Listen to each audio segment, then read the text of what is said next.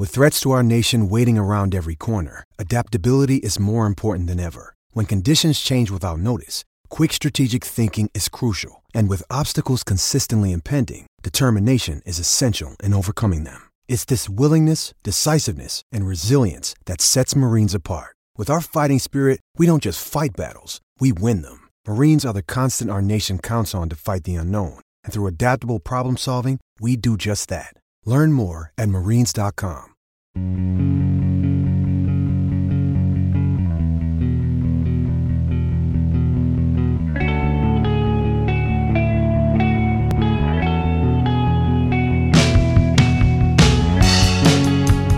Ben Cherington is not Neil Huntington. Repeat after me, Pirates fans. Ben Cherington is not Neil Huntington. Good morning to you. Good Friday morning. On that very happy note, I'm Dan Kovacevic of DK Pittsburgh Sports, and this, the newly reborn DK Sports Radio podcasting network. Ben Cherington has had a plan from the moment he began interviewing to become the Pirates GM, never mind now that he's been on the job for almost exactly a year. The guy has a vision. The guy knows what he wants to do, how he wants to do it, and he has confidence in his plan and his processes. I can't say enough for that alone. Can we judge the guy? No, absolutely not. Certainly not on 60 games of the 2020 season with him using almost entirely Neil Huntington's players. That would be unfair to the extreme. What we can judge him by are the moves that he makes, how he makes them, and why he makes them. Yesterday, the Pirates participated, as all teams do, in the Rule 5 draft. And it's very rare that a significant headline emerges from that thing. And that was the case here as well. The Pirates had the number 1 overall pick in the Rule 5 draft, and it's a 22-year-old right-handed pitcher named Jose Soriano. Before this past season, he was ranked the 12th best prospect in the Anaheim Angels system. This is, if you get lucky, the kind of player you can get in a Rule 5. Someone who maybe didn't perform up to capabilities or got hurt and so forth. And that was the case with Soriano. He has all kinds of upside, but he also had Tommy John surgery in February. It's going to take him a while to come back. The Pirates technically, because of his surgery and his rehab time, don't have to carry him on an active roster. So there's a benefit in that regard. But I love the fact that the Pirates and Cherington and his staff went this route. They went off of what would be the beaten path. They didn't say, who's a Rule 5 guy who can help us right away, and we'll see if he makes a team out of Bradenton. And if he doesn't, well, that's it. We tried. It was worth the gamble, which is what almost every team does with the Rule 5. And that's what the Pirates had done under Huntington and Kyle Stark for years. Rule 5 was just whatever. We did it. We took a shot. Didn't work. See you, kid. That's not what this is. That's not what this is. But before I go further into that, Cherington wasn't done. He paid the New York Mets. Cash considerations is how they describe that, but it's just a payment. They never give out the dollar figure. For the Mets to trade to the Pirates their pick in the Rule 5 draft, and that ended up being another right-handed pitcher, Luis Oviedo. And here again with Oviedo, he's 21 years old. He had a 5.38 ERA in Class A. And if you're one of those people who just calls the talk shows to complain about Bob Nutting, that's all you're going to see, and it's all you're going to say. Oh, they got another crappy pitcher. Wake me up when they get somebody good, or whatever. That kind of stuff. If you're paying attention to how lower revenue baseball teams actually win, this is how. Now, Oviedo will come into Bradenton with the mandate that the Pirates have to keep him on the active roster. But you know what? Maybe they will. Maybe they will. If he comes in and shows the kind of stuff that Cherington and his Latin American scouts saw from Oviedo down in Venezuela, which, by the way, is now very much under-scouted because of the government versus the drug cartels turmoil down there. A lot of Major League Baseball teams have completely pulled out of operations. The Pirates have not. The Pirates have always had a presence in Venezuela, a scout named Orlando Covo, who's always looking. And they laid eyes on Oviedo and really liked what they saw. His health issues that he'd had recently were a thing of the past. He was blowing the ball past people. This is the kind of flyer that you take. This is legit. This isn't somebody that you're hoping can help the 2021 Pirates. If he's on the 2021 Pirates, nice. You hope that he doesn't kill your team when he takes the mound. But you're looking to bring talent into the system by whatever means there are. Cherington could have taken the lazy approach with the Rule 5 draft and said, you know what? I've got the number 1 overall pick. I'm going to take this guy right here because I can put him in my bullpen. It's almost always a bullpen guy that has the best chance to stick. I can put him right in my bullpen. He'll be better than Neverauskas was. So it'll be an upgrade on that. We won't pay much for him, and it's all good. Cherington didn't do that. He looked at the Rule 5 draft as an opportunity. Not just to do the one thing, but to add legit high-ceiling talent into the system. I am not, for clarity's sake here, suggesting that either of these two players are going to be the turnaround point for the Pittsburgh Baseball Club. It's not going to happen like that. Their chances of making it are as thin as every baseball player's baseball prospect's chances are of making it. That's just the way it is. But the way to address that is through quantity and quality. And if you go back to Cherington's first significant move, moving Starling Marte out, after Marte had demanded to be traded, and he picked up 2 significant instant top 10 prospects from the Diamondbacks in return. Are they going to match Starling Marte? Who knows? We don't know. Probably not. I'm guessing it won't work out that way. But I'm not guessing when I say that this is how you do it. You keep bringing in talent like this. You have them flood the system. You have those prospects competing against each other for roles, for jobs within the Altoona rotation or the Indianapolis rotation. They make each other better as opposed to what's going on and what's been going on in the Pirates minor league system for more than a decade now. This is how you do it. And wouldn't that be something, huh? Wouldn't that be something if the Pirates really do have a smart, focused, committed, and at the same time independent thinking general manager? So far, the signs are good. When we come back, stuff that didn't happen at the winter meetings.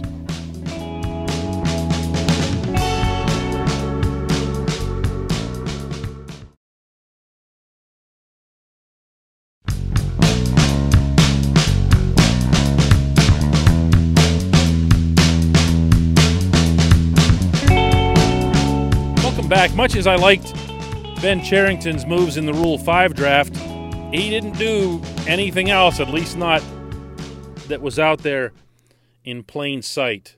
The closest anything came to even popping up to the surface was a report from John Heyman, who has his information fed to him, I've known this for years, directly from Scott Boras, the agent, and his corporation, that the Pirates were exploring trades for Joe Musgrove and or Adam Frazier.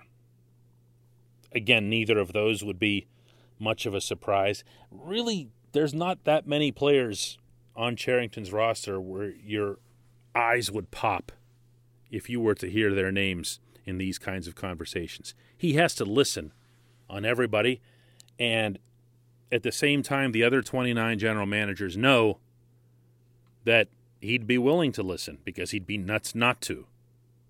Because this current group, as they just painfully illustrated for us over a 2-month span this summer, isn't about to take the Pirates to the promised land. So you have to start looking at them as assets or potential assets. What can you get for them? How long do you wait to move them? What's the right time? Do you have to wait for maximum value for them to illustrate maximum value? Or do you just say, hey, listen, this team right now is making me a really good offer, and I can sit here and hold on and hope that Josh Bell hits 20 homers in May again, or whatever that was, and that's when I'll move him because I'll have more of a market? Or do you just say, you know what, this actually fits. This works for what we need. These are top-end prospects. This is what we're looking to do. Cherington's open-minded to that, and I can say that with great confidence, A, from speaking with the man, and B, because he's open-minded about everything. When you hear him talk, this is going to drive some people nuts as they listen to him, whether it's on the Sunday radio shows that the flagship station does or in interview sessions with reporters like me. You're going to hear him. It's going to sound like waffling. It's going to sound like he's trying to avoid giving you an answer, which is a lot of what Neil Huntington did do. This guy's different. If he's hemming and hawing and hesitating, chances are really, really good that he genuinely hasn't made up his mind yet. And that's how he approaches almost everything. I have heard him on occasion in direct conversations we've had just between the two of us take a really sharp stance on a couple of things, and every time it's happened, I get thrown back a little bit like, whoa, hang on, who possessed you for 3 seconds there? What was that all about? Because I'm used to him not having his mind made up. So understand this, when Ben Cherington makes a move of any kind, large or small, he's making it based on an awful lot of information that he's processed, a lot of input that he's processed. That's something else that Huntington did just terribly, especially by the end when he had just hunkered down between him and Stark and didn't listen to any of his advisors or any of his people. Cherington's virtually begging his people around him on a daily basis for information, for input, for analysis, for study, for imagination. Think about this, think about that. That's the kind of culture that he wants to create there. He doesn't want to be the only smart guy in the room. He wants there to be lots of smart people around him and to hear what they have to say. What will that mean for a trade this offseason? I wouldn't be surprised, based on the proliferation of reports that have had the word Pirates in them over the past few days, if Ben doesn't have another move in him. But I know that he's not, and I know this for a fact, he's not actively, aggressively shopping anyone. Some GMs just say that. This one means it because he has no reason to. He really doesn't. If he holds on to the same players that he had in 2020, and maybe he wants to see, like I was saying, other guys bounce back. And you know what? This whole roster, after the way they performed this past season, they've all got room for significant bounce backs. So he can just hang on to them. You know, in theory, he's going to have a 6-month full regular season ahead of him. He's going to have a trade deadline that won't just show up 4 weeks after the opener, the way this one did in 2020. He's going to have time to build up emotions from other GMs about looking at what Pittsburgh has and saying, oh, look at that guy. I really want that guy. That player could help us. Emotions make a difference because GMs will get caught up in a player and we really, really want that guy. And the scouts are telling them we really, really need that guy. And they'll do something that they might not otherwise do. And they'll throw in a prospect that they might not otherwise throw in. So Cherington's got nothing to lose. He's going to sit back, let it play out, answer the phone, listen to his people, keep working, keep working. When we come back, just one question.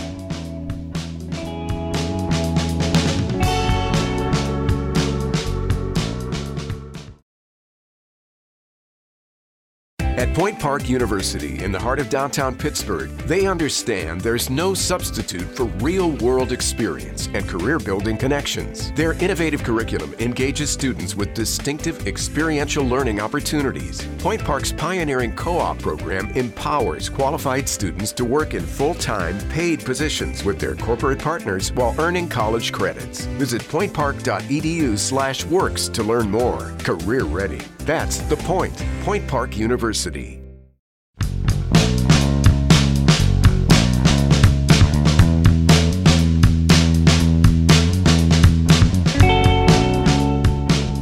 Welcome back. It's time for Just One Question, and that's brought to you by our friends at both Mike's Beer Bar and North Shore Tavern. These are sister, companion restaurants right there on Federal Street across from the Pirates headquarters at PNC Park. Mike Sukic is the owner of both. He built them both. He was in there working on both places with his bare hands. Helped develop the menu. Is right there to greet you at the door when you show up. This is a tough time for small businesses. It's a tough time for people like Mike all across our region. Support them. Support them. The big boxes, the national retailers, they'll find a way. They'll get by. They'll get by. Nobody's ordering them to close. But people like Mike and businesses like the two that he's proudly built on his own, they need our help. They need our help. Mike's Beer Bar can be found online at mikesbeerbar.com. Once you've found the directions and the hours for one, you've also found them for the other. Well worth your trip. I'll actually be there myself later today. Today's Just One Question comes from Adam Blake, who asks, I have my own idea in mind, but how long do you think we should be giving this new management team before judging how they're doing? Last year was embarrassing, but that's certainly not on the GM. One more season plus off season? Adam, it depends on what you're looking for. If you're going to be looking for results in 2021 and you pin those on Cherington, with all due respect, you're not paying attention. You're not heeding the signs that are there in front of you, regardless of what you actually hear coming from the Pirates' mouths.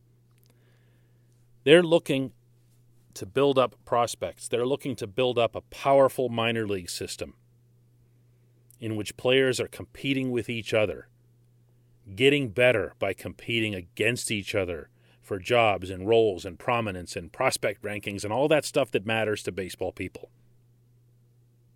When that's going on, you've got the beginning of something very, very, very good. In Pittsburgh, the team that will take the field for the opener in 2021 might have, and I'm underscoring might, 2 or 3 players, I really believe this, 2 or 3 players, maybe 4, who will be part of a winning team in Pittsburgh. I know that's not, the populist thing to say. It's not what anybody wants to hear. And everyone thinks that if they would only go out and sign a couple of free agents, everything would be fine. No, it absolutely would not. Because the depth wouldn't be there. The talent wouldn't be there if people failed in performance or failed in health. You wouldn't have anything significant. You'd be the Cincinnati Reds. And that I say with very little respect. The Reds do this, every 3 or 4 years, I think is what their lunar cycle is, or their lunacy cycle, where they just lose their minds and like to pretend for a winter that they're the Yankees, and they go and they spend big gobs of money on a couple of players, and everyone in Cincinnati gets irrationally excited, and then everyone in Pittsburgh and other places looks, but especially in Pittsburgh, look at the Reds, look how they care. What if the Reds won? What if the Reds won? Actually, if you go back over the last 10 years, what if the Reds won compared to the Pirates? And that was with the Pirates being run by Neil Huntington. They aren't anybody's role model. Spending to win the talk shows for the day isn't how you win anything in baseball. It just isn't. Not with the imbalanced economics that are in place. It's an unfair system. You have to play it and fight it as if it's an unfair system. You have to be trying to game that system to an extent. Pile up those prospects.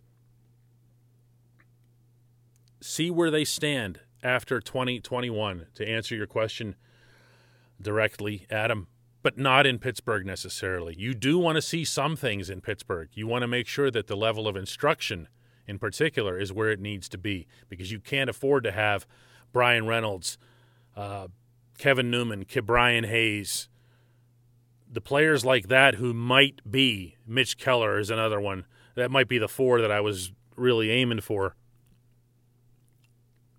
That'll be around the long term. You can't afford to have them taking backward steps the way we just saw with Reynolds and Newman. Those are the kinds of things that matter in Pittsburgh in 2021. The rest of it won't be evident here, my friend. It's going to be in Indianapolis and Altoona or Greensboro or Bradenton, where the 4th affiliate is. It's going to be in what they do in the draft. It's going to be how they develop someone like a Blake Cederland if he cracks the roster in Pittsburgh with that 100-mile-an-hour fastball. That's what you need to see. If you see him continuing to make the kind of moves that I described in the opening segment today, you will know that you have your GM. That's my answer to you. Thanks so much for that. That's a really, really good question. And to everyone for listening to today's show and all week.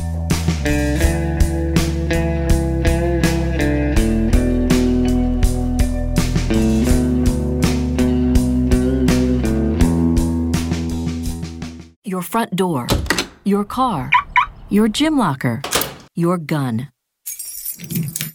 Safety is a habit. Learn more about how to keep guns safe and secure. Visit ProjectChildSafe.org.